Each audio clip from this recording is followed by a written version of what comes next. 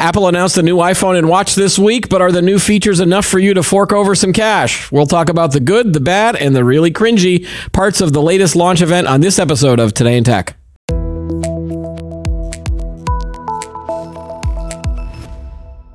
Hi, everyone. Welcome to Today in Tech. I'm Keith Shaw. Joining me to talk about Apple's latest launch event is Ken Mingis. He is the executive editor of Computerworld, and Michael Simon, the executive editor of Macworld.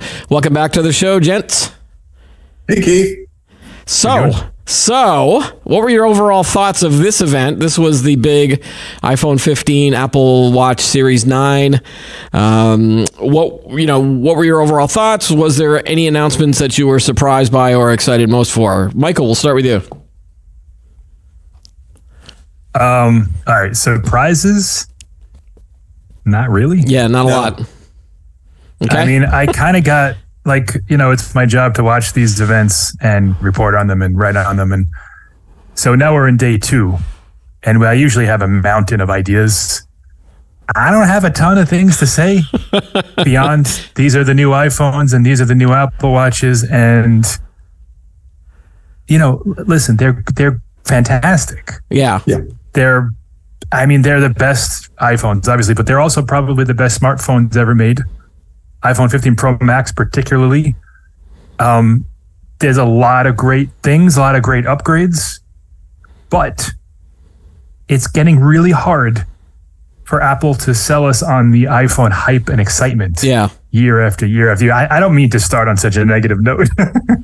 I do work for Macworld. I am, listen, the iPhone's, it's a great device. Okay. But the overall sense that I got during that presentation was okay. Is it just because we've now gone through 15 plus iterations, or is it like it might not even be 15, but that many iterations of the iPhone that they can't give you something that you've never seen before? Think about it. Yeah, go ahead, Ken. Go ahead, Mike. Okay, real quick. I mean, think about it this way. It is almost impossible to iterate big wow generating features every single year. Okay. So that's a given. So, the changes and the advances you're going to see, a lot of the big ones are under the hood, as Michael was talking about. We're moving to 3 nanometer chips. Most people may not care about that, but in terms of technology, that's a noteworthy accomplishment. But remember now, unlike the old days when you didn't get any information about the devices that were coming before the event, we knew a lot of what was going to be announced yesterday, and that's we knew all of it. Yeah. Well, I mean, I didn't see anything that I hadn't heard before, so it's just sort of confirming what everybody's been talking about for weeks, and I think that sort of makes it a little harder for Apple to generate a lot of wow. It's like, okay, yeah, we're getting the new color, the blue. We're going to 3 nanometer chips. The different camera and the Pro and Pro Max versions. Is it going to be more expensive or less? Well, it looks like not so much in the US, maybe more in Europe and other parts of the world. So it's I say this because I know that one of the reasons I'm on this conversation every year is the question, is Ken going to buy a new iPhone? The answer is yes. I am. I'm going to buy a new iPhone. What a surprise. Don't spoil it, Ken. We wait till the end for those. No, I'm ready to go.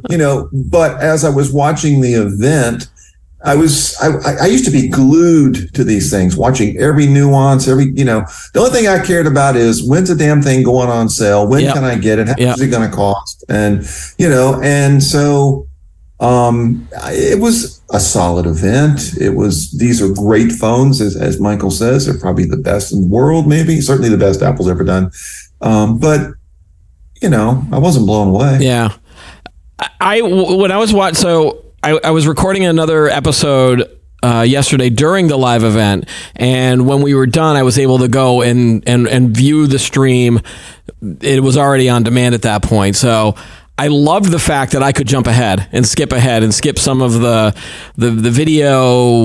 music video stuff that they always do, and the Mother Nature sketch, which we're going to get to, and jump ahead a little bit. But then I could also pause and then write some of my notes while I was doing that. So I did appreciate that versus the Vision Pro event where I did watch it live, and then it didn't feel as even the Vision Pro event was probably longer, but I didn't feel longer than this one. This one just felt long to me. WWDC was way longer than this one, probably close to twice as long. So let's go into some of the things that I did take notes on for. Let's start with the Apple Watch. They do have is this the first time that they've had the new Apple chips in the watch? I couldn't tell whether it was the switch over or is it just a new version of their Apple chip? Yeah, so they've had the S series chip since the original. That's their own chip. What's interesting this year is since the S6, which was in the Apple Watch Series 6, the chip hasn't changed. Mm-hmm. They've changed the name of it. Okay. S6, S7, S8. But for all intents and purposes, they're identical. Dual core, 64-bit, same processor speed, same everything. So this new one, the S9, is different. It's faster. They said 20% or 10%. It wasn't like that much faster. Yeah. The main improvements are on the graphics side. I don't think it really matters. I have an S8. Before that, I had an SE. Never once did I say I wish the chip was better. Okay. Like, it's such a small little computer that you're driving.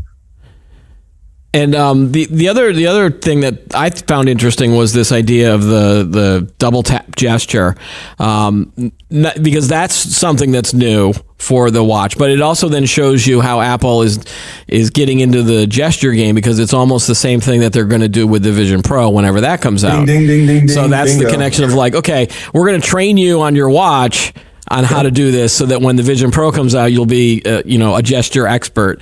Now, obviously, they use examples of like, if you're on a rock wall and you need to answer a phone, you don't want to let go of one hand. If I'm on a rock wall, I am not answering the phone and I'm not doing the 2-finger tap. I'm hanging on for dear life, Put the phone off. They were using the safe examples of all of the things that you might be doing with your hands, carrying groceries or walking the dog, I think was another one.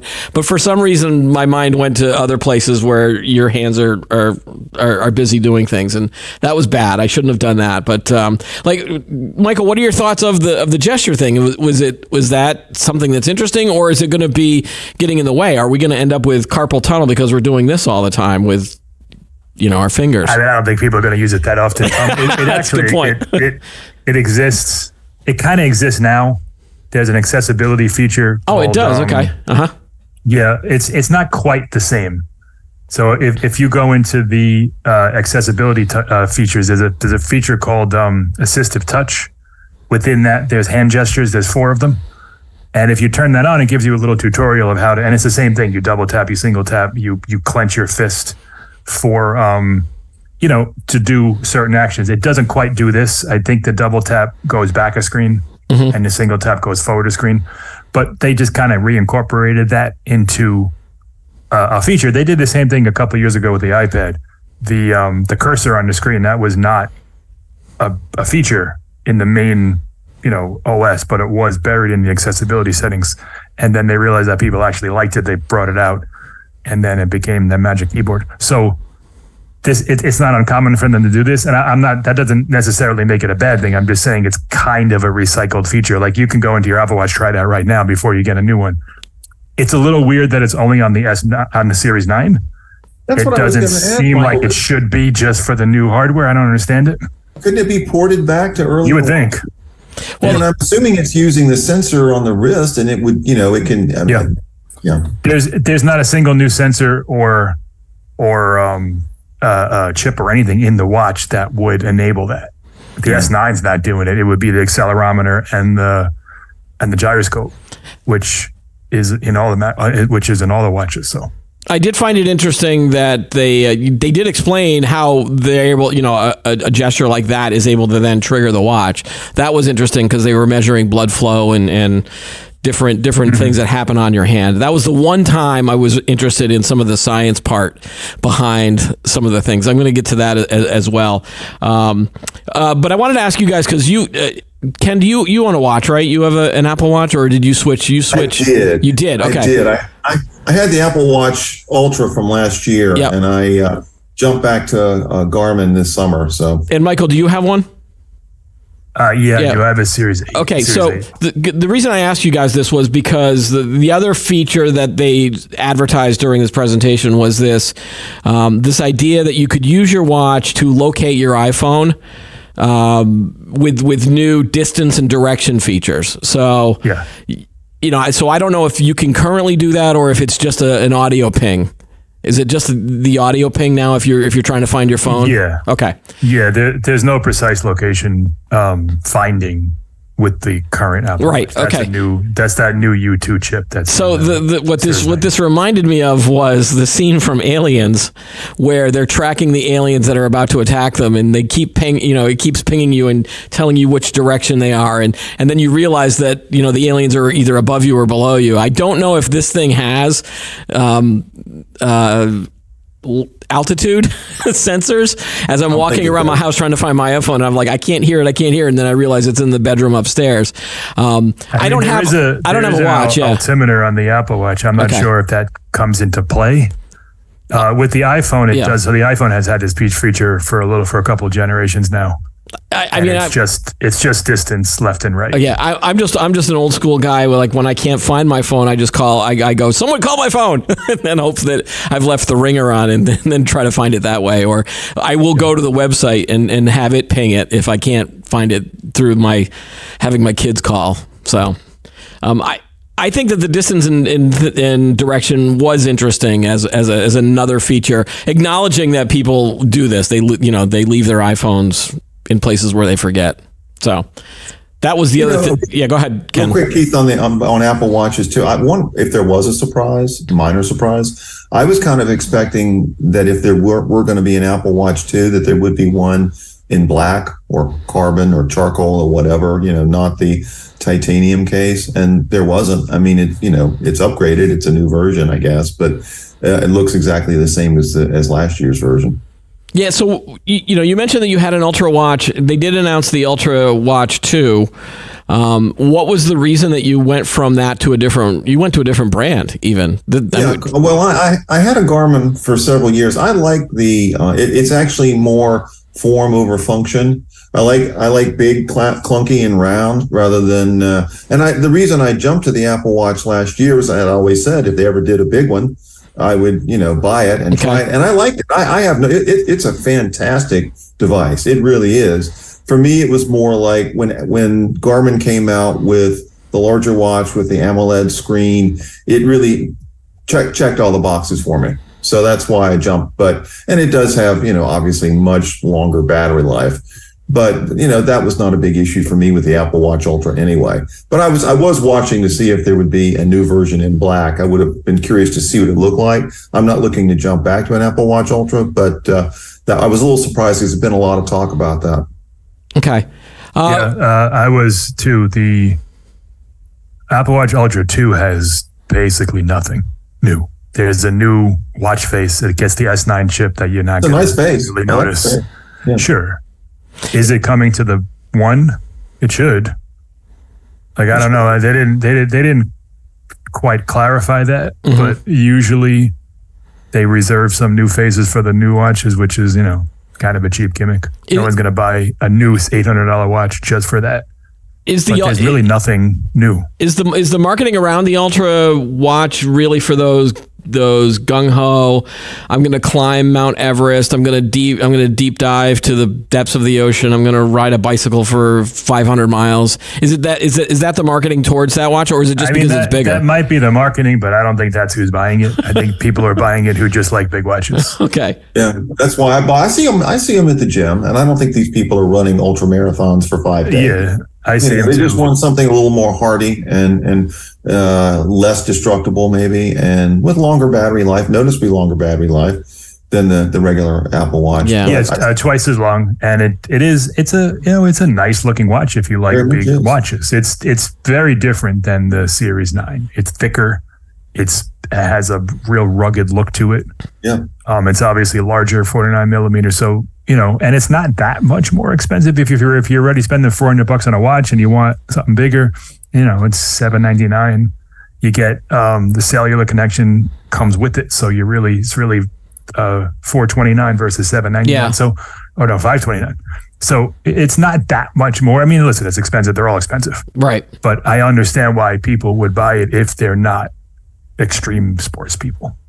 Yeah, I think the thing with me and the watch, I did have an Apple Watch for a while, and again, but it was a hand-me-down from my wife. My wife would buy a new one, I get the old one, and then I didn't like the old one for a while. This was probably Series 3 or 4. It was early on. I gave that one then to my daughter. So I have a feeling that at least this watch I won't get for another 5 or 6 years. Basically the same way that I have my phones now. I never get the new one. I get a couple of generations later. So at some point, I think I will have a watch because I do like the heart rate monitor and some of the sleep, some of the healthier features of the watch. They made a point out of that in their opening video where they showed all of the lives that they've saved because of either the watch with the heart rate sensor or the crash detection on the iPhone. Do you guys have any thoughts on that? Was that a powerful message for you guys, or did it feel a little bit like, oh, buy an Apple product or you'll die type of message? That's what I got. I mean, it was powerful 2.5 years ago when they did it the first time. They've done that. They've done a version of that video every year, every Apple Watch event for a while.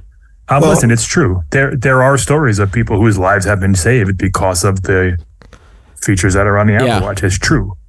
But, they really hit you over the head with it.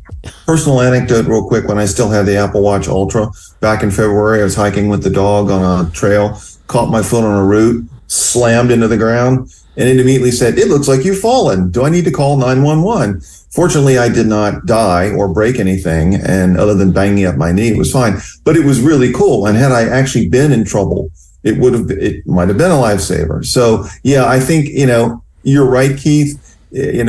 You might die without an Apple Watch. You might die with one. Yeah. But it's getting a little old now. I mean, okay. I thought the thing about roadside assistance with the satellite connection, if you're in the middle of nowhere and your car dies. Yeah. That's a handy new feature coming to the iPhone, I guess? The iPhone 15, yes. Emergency SOS is now, if you're off the grid, you can connect to a satellite. The cool part about that made me feel cool for about 2 minutes was that they've integrated this with AAA. So, and it's, you'll be dead before AAA gets to you. No, in fact, I love that if you are a AAA member, which is the most kind of like the most old person thing ever. Like, when I'm driving, when I got my license, my dad said to me, "Oh, make sure you have AAA," and it was, handed down between generations and generations. So I still have AAA. I don't use the other roadside assistance services through insurance. I've liked AAA. It's gotten me out of jams several times when I've blown a tire or anything like that. But to have like Apple, which is always this cool hip company, to team up with AAA, I just thought it was amusing that they would do that. But I guess if you're the biggest roadside assistance company out there, you might as well. And and again, I'm already a member, so I would get this for free if I bought this new iPhone. You've got a ready-made audience of AAA members there ready to, Yeah. And then you could pay extra if you didn't have AAA. You could then pay for this service for all of those people that are hiking out in the middle of nowhere and need that. Well, hiking, yes, so what this does is it kind of supplements that emergency SOS feature. So emergency SOS is if you're in an emergency. Yeah. There are times when you're driving and there's no cell service and your tire goes flat. Yeah. Most cars these days don't have spares anymore. So to kind of augment that emergency SOS feature with the feature that says, hey, if you're like in a little bit of trouble, you're not going to die, but you still need help. Yeah. I mean, I live in Connecticut. There are times when I'm driving a couple of towns over and my phone's like SOS, like what? There's no service here. Yeah. And I could probably walk a mile or two and go to a gas station, but it's a good feature to have. This is a big country. There's a lot of spots that don't have cell service, and I think that's probably more useful than emergency SOS for most people because emergency SOS is life or death. Yeah. This is more Mm-hmm. My tire's flat, I'm running out of gas, or my transmission died and I'm in the middle of nowhere and I don't know where I am. So I think it's good. Yeah, you mentioned that cars don't have spare tires, or some of them don't. Even the ones that do, trying to change a flat tire on your own, I mean, that's a skill that probably has gone away. I know my kids don't know how to do it. and I can barely do it if I need to. But again, I've got the AAA membership, and if that happens, I call them up and they they tow me to the station or they change the tire for me. So I did like that. So all right, let's talk about the USB-C thing.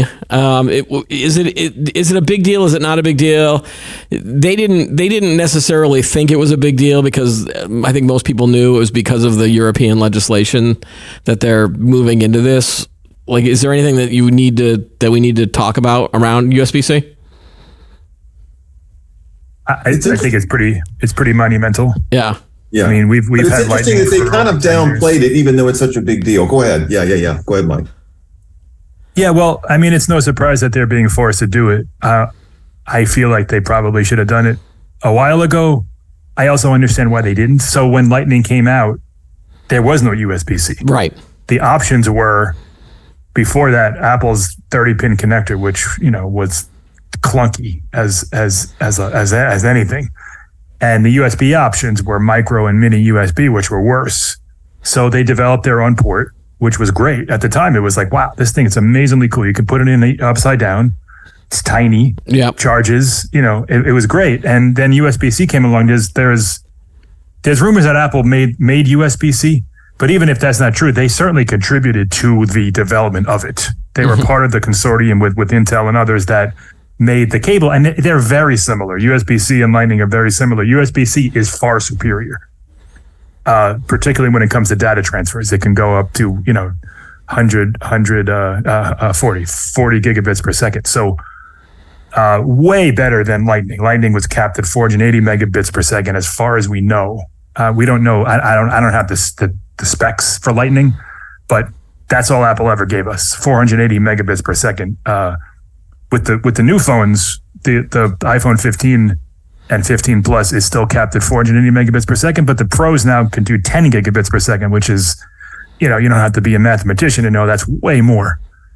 And it does reverse wired charging, which means you can use your iPhone to charge AirPods. They said Apple Watch and AirPods 2. Mm-hmm. I assume at some point we'll be able to charge iPhone to iPhone, maybe. I don't know. But right now it's just those two products, which is great, I think. So the Samsung Galaxy phones and a bunch of others have had reverse wireless charging for a while. Yep. Which is kind of impractical, because to use it, you have to flip your phone over and then put something on top of it for as long as it needs to charge. So you're not using either device. And it's slow. Yeah. This one, you can plug your phone in. You can still use your phone, charge something else, unplug it, and it's probably a lot quicker than wireless. We don't know the speeds, but we'll test that. And it's one cable now. Mac, iPad, iPhone, AirPods Pro. Right. One cable. I can't even tell you how many times I've gone on vacation. My son has an iPad Air. I have an iPhone, and I bring one cable, and the other device doesn't have the right one, and I got to go buy one. So now it's it's a lot easier. One cable, one plug, and you can charge everything. So I think it's a monumental deal. I understand why Apple kind of downplayed it a little bit, right? Because they did. I mean, it wasn't like they called it out as a great new. I mean, they did and they didn't. They did say one cable. They did show the charging. They did show an iPhone next to a Mac, and so I mean, they kind of downplayed it, but then they also, touted the benefits of it. Yeah. I just think if you've had a lot of those different cables, and I've got 3 kids and a wife, and we all use the different Apple products. So now there's 7 different cables around the house and chargers, and I at some point we're gonna have to get rid of all of these or use dongles for a while until we buy another set of cables. They do sell a dongle. Don't buy the dongle. The dongle's like $30. Just get a tape. Just get a new cable. The phone comes with one. So when you buy an iPhone 15, you get one. So all of these USB-C cables will work. It's not like there's going to be a special Apple version of this. Every one of them. They all will charge. Data transfer is a different story. Because if you want 10 gigabits per second, you have to get a cable that's rated for USB 3. Yeah. But as far as charging, they're all work the same. Yeah, I think the average user probably isn't 20-watt charger outlet into your outlet. The average user is probably not going to be doing a lot of data transfer, right? I don't think so. Yeah. It's more for cameras and high-end photography. Yeah. I'm curious though. Do we know? Moving to USB-C, will that allow for faster wired charging, or does it depend on There was never a limitation. It was always as much as Apple wanted to give us, as far as we know, of Lightning. Okay. Lightning was capable of probably 50 watts. USB-C is capable of 240 watts. Apple is giving us the same as it always has. Okay. In 30 minutes, you'll get about 50% battery life, and that's the way it's doing it. That's it. I guess my question is it technically possible to have faster charging? Okay. So Apple is the limit here, but it could be done. Of course. With the cable they give you, you can get up to 240 watts of charging. I mean, your phone would probably explode, but there are companies that do it up to 100 watts wired, 45 watts wired. There's been tests that, it's very limited. You can't do it for the full time because it gets too hot. Yeah. So you have to kind of like the first from 0 to 20, it goes really fast, then it slows down. Is it beneficial? I mean, in some instances, if you're really in a hurry, maybe. Yeah. But if you plug in your iPhone now, the 14 with Lightning, it charges pretty quick. In 10 minutes, you got 15% and you're fine. Mm-hmm. So, I did want to ask. I want to talk about the Pro version of the iPhone 15 because we did see some new features that are only available on the. Is it the Pro or the Pro Max? I think it's Pro. Well, both. Yeah, both. The Pro Max gets the camera. The Pro models have everything else together. Right. So they talked about the action button, which is they replaced that. Pros. They replaced the slider thing. Well, first they announced it in titanium, and then the other thing that they did was this slider button that mutes the phone. They've replaced that with the action button. But I kept thinking that didn't we used to have a button that could do a lot of this stuff, and it was that big circle button on the phone on the front, or am I just mistaken? That was a home button. But yeah, that brought you back home. But I thought you could push that, and then like if you held it, you could do different things, and it just felt like. The action, if you held it, you could bring up Siri. You can do that with the power button. The action button is different than all of that. All right, so they're adding. There will be new abilities through this action button, right? Yeah, you can control the primary function or the primary button, software button in basically every app because it's an API just like the Apple Watch Ultra. So let's say you have a timer app. Your primary function is to start and stop the timer. That's what the action button will do when you're in that app. So we'll have it. So it also works as a mute switch. We'll still have a button on the right, correct? And then we'll have power button. Yeah. And then we'll have the little volume up, the volume up, volume down. Yep. So now we'll have a fourth button. Yep. And again, maybe this is just because I'm old and I'm a doofus sometimes, but for some reason this is a 13. I have, with all the different buttons, I've taken more pictures of my desktop background by mistake. Okay, Ken, you're laughing. Good. Am I the only one who does it, or is it? Okay, so I'm just imagining that with this action button, it's going to have like more of these accidental double push things that I'm doing that just irritate me. It happens more than I want. It remains to be seen. So the screenshot thing, that means you're holding power and volume. So it's probably the way you're holding the phone. You accidentally have the volume down. Yeah. When you flip it to turn on. The action button it's not a short press. It's a longer press to implement stuff. Okay. Presumably that will cut down on accidental triggers, but it will probably happen. You'll put your phone from silent to ring accidentally. I do that now with the Switch.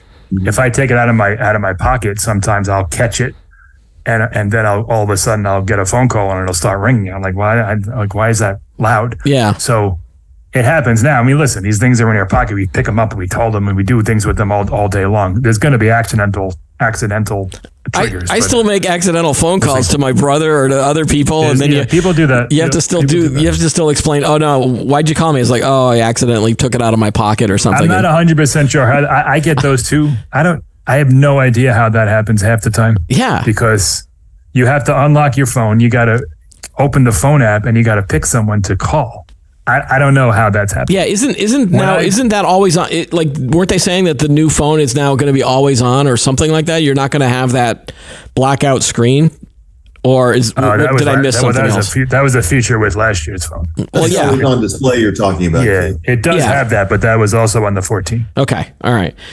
So, all right. The other feature I wanted to talk about with the Pro was the addition. I mean, well, they didn't add it, but with the additional camera, they now have the ability to take spatial video.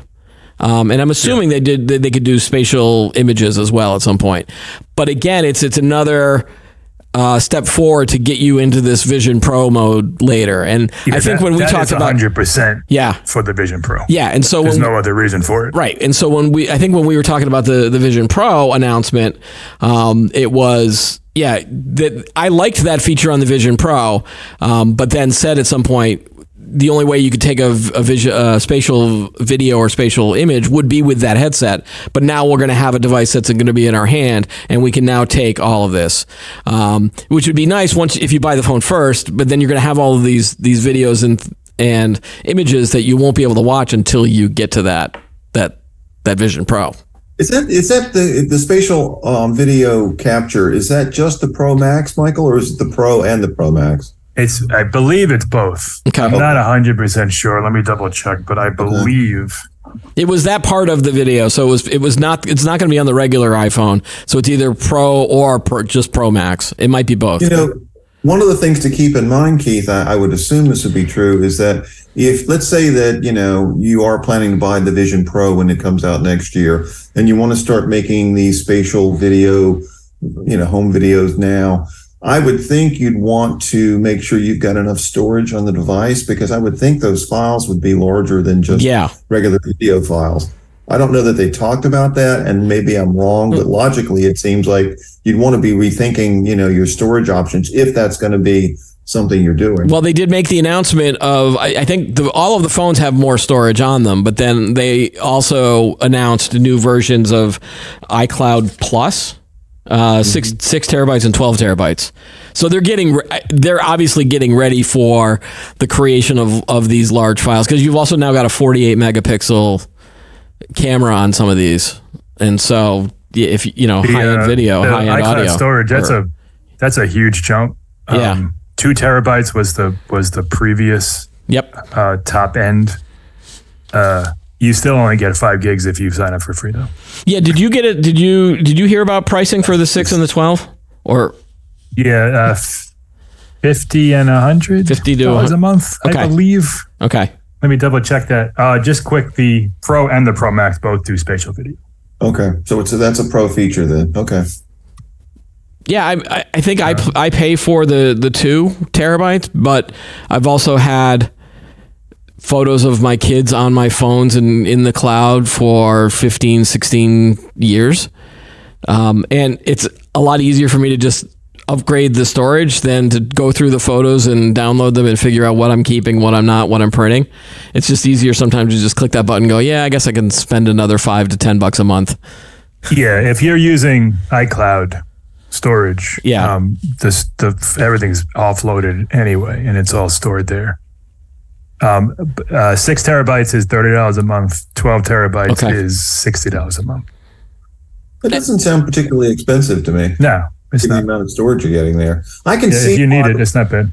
Yeah, and they did call this out during the event yesterday. If you're a professional photographer, I mean, there are a lot of features here or filmmaker or video, you're doing videos. I mean, there are a lot of features here that will be very handy, from USB-C for file transfers to the cameras to the cloud storage. I mean, it's a bit of a niche audience, but it certainly positions the iPhone Pro lineup very well with those folks. Yeah. It's a niche audience, but it's not really, because YouTube those are just regular people like you and I. They don't have red cameras and production studios. Some do, but most don't. Yeah. When you can spend $1,000 and get a really good camera, really good video camera, 4K, top-notch features. Yeah. That's pretty compelling. Yeah. Yeah, one of the other things I wanted to ask you guys about was that when I'm watching a lot of these videos, and they've done this for 4 years now, where they don't do the live events anymore. But it always feels like when I'm watching these videos, I feel like I need a PhD in science, photography, videography, computer science, because it almost feels like I'm at the Apple Science Fair, where all of a sudden they've got the trifold cardboard and they're explaining all of the nits and the specs and the CPU. Is that just me, or is there some value out of learning what's under the covers, so to speak? Maybe for you guys, because you cover this, but I think it's well, I mean, I find it interesting. I don't always understand every single last detail of the neural engine, but in terms of understanding this device that I'm paying a lot of money for, it's educational in a good way. I don't know. Do you get lost in the details, Michael? Probably not, because that's what you do, but. Yeah, no, I like when they call out specific things that, like, rather than reading 200 or 300 words of like that, my eyes gloss over when they, because they explain it in a way that's easy to understand. They've been doing that for years. I remember back even when Steve Jobs used to do the demonstrations, like he would make jokes on the slides. Like, I don't even understand what that means, but we have a lot of them, So I think it's important to both bring it down to a consumer level, but also talk to the people who do understand those things. Because especially with the camera stuff, like I don't know what those terms mean, but there are people who do. Yeah. Like even with the displays, like they keep telling you about how many nits the display is, and I think I know what a nit is, but I couldn't tell you the difference between 50 nits, 100 nits, 200 nits. It's brightness. Yeah, it's just a measure of brightness. It's either super bright, which then leads me to think, okay, well, that's going to eat up my battery. But I do think these kinds of details, Keith, for these kinds of devices, add a little bit of panache. I mean, okay, so maybe you don't understand the details behind a nit. Yeah. But you know that, your new Apple Watch can go to 2,000 nits, or that your screen can go to 1,000 nits or 500, whatever. You have a way of talking to other people about this hardware that, makes it feel a little special, a little bit like you're in the know. You know something now that you didn't know before you watched the event yesterday. Yeah, but is that a selling? Is that a selling point, Ken? Is that's not real? I mean, how many times are you going to be with your friends going, "Oh, wow, this thing has 2,000 nits"? You don't know my friends. We would have that kind of discussion. No, I understand. That's not a conversation I would have with my mom talking about her iPhone. But if any of us were hanging out at a bar somewhere talking about hardware, devices, whatever, sure, we'd compare nits and nanometers and focal lengths and, zoom capabilities. And, you wouldn't spend the entire night doing that, I hope. That'd be kind of boring. But, Apple also has to make the phone sound better. Saying it's brighter sounds fine. Saying it's up to 3,000 nits sounds like, wow, that's really bright. Yeah, like they have to also present it in a way without, well, that's my other pet peeve with these presentations is Tim Cook and all of the people that are writing these scripts. It always feels like, and I'm going to borrow this from my daughter who told me this yesterday. She goes, "Yeah, it feels like they had an essay assignment where they had to write 1,000 words for their essay, and they only had 900, so they suddenly start padding it with lots and lots of adjectives. So every time I hear Tim Cook talk about it, it's the next generation. It's the industry's best. It's impressive.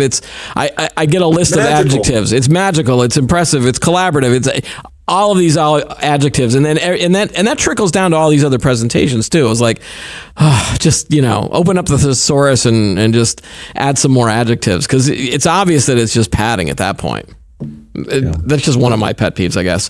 Well, I mean, that may be related to what we got. We've got phones. No, seriously, phones that are noticeably better in some ways than last year's model, but they're not, it's not a revolution. It's a minor evolution. But it's the best iPhone ever. Every year, it's the best iPhone ever. It is every year, and it always will be. But it has to be. How could it not be? Right. If it's not, don't come out with a new one. Yeah. Right. All right. Like just by definition, it's new. It's got to be better.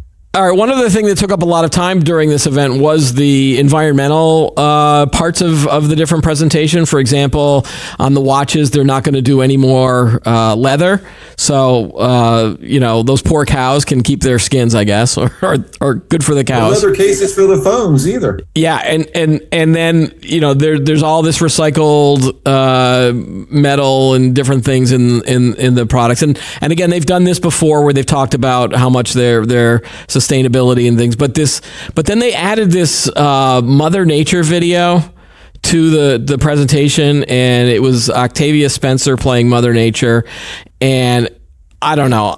This was the one time I was happy that I could skip ahead, because it was a bit of an eye roll kind of thing. This was cringe for me. Yeah, Michael. It's important and it's a big deal for the company. But go ahead. Yeah. Well, did they need to have it? Or could they have done this in another way? I didn't mind the parts when they were talking about individual products and how it's contributing to their 2030 goal. But this just felt like it was just like a big thud in the middle of the presentation. Yeah, I agree. It went on a little bit too long, I felt. It was at least 5 minutes. Yeah. The stuff they talked about, it wasn't all that new or even groundbreaking. And, you could also argue that, well, you also source materials from, questionable places, and you also use countries that, aren't the greatest for your manufacturing. And, there's a lot of things to criticize. Apple's big in the environment. This is a big goal for them. And like I said, I wasn't surprised to see it. I was surprised that it went on so long. And it's a big step. Getting rid of leather. They had a lot of leather products. Yeah. All the iPhone cases, all the Apple Watch brands, the Hermes sponsorship, those were all leather. In fact, Hermes is still selling leather stuff on their site for the Apple Watch, but Apple is not. Okay. It's fine. There are a lot of people who that stuff is very important to them. They won't support companies that aren't making a meaningful effort. Especially younger generations. Are making a meaningful effort to cut down on their carbon footprint and all that stuff. And listen, Apple is the biggest company in the world and probably is one of the biggest polluters just by nature of how big they are. Mm-hmm. And they sell a couple 100 million devices every single year. But it made them seem a little bit more genuine about, the things that they're doing to help the environment. I mean, the skit was the skit. It was fine. Okay. I guess I don't like it was just cheesy corporate skits. That was my biggest problem. I do wonder if Mother Nature will be back next year. This will be a regular thing now. Oh boy! Like, why not just have that as if they bring back a live event? Maybe then we can have Mother Nature come back. All right, I'm gonna wrap up here. Ken, you already sort of spoiled it earlier, but just again, will Ken get this? You said for the iPhone, yes. iPhone Pro Max. Yes. Yeah. So you always go the top end, high end stuff, right? And if could you narrow it down in terms of why? Like what was the feature that did it? Was it the culmination of all of the improvements? I do like to have the latest and greatest. It's probably the camera. I want to try the photography. I've got a long vacation coming up in October and want to do some sunset pictures. And, okay. Yeah. But then you're not going to go back to the watch, or you're going to stick with the Garmin? Oh, I'm sticking with the Garmin. Okay. I'm happy. All right. Yeah. Big watch. Yeah. And Michael, I think you guys get all this stuff anyway, so I guess I won't ask you if you're going to get one, unless it's a personal thing. I don't personally get it. Yeah. I have people that review the products. Right. I'm going to buy an iPhone 15 Pro Max. I've had the last 2 years. I've had the larger one. I like it. I'm very excited for the lesser weight of it. It's very heavy and very big. 20 grams is significant. That's not like 2. That's the lightest Pro Max they've ever made. I like the camera stuff. Okay. I get a new iPhone every year. It's one of my, it's just that And I'll be getting the iPhone 15 probably when the iPhone 17 or 18 are out, and it gets handed down to me. 2028. Yeah. Just like the Vision Pro, I'm going to get like the version 4, 3 or 4 at some point. So again, there's a wide variety of different lifestyles that we're all living here. So, all right, cool. Thanks guys for chatting about this, and we'll see you at the next Apple event, I guess. Okay. Bye guys. Thanks, Michael. Bye-bye. All right. Thanks. That's all the time we have for today's episode. Don't forget to like the video, subscribe to the channel, and add any comments that you have below. Join us every week for new episodes of Today in Tech. I'm Keith Shaw. Thanks for watching.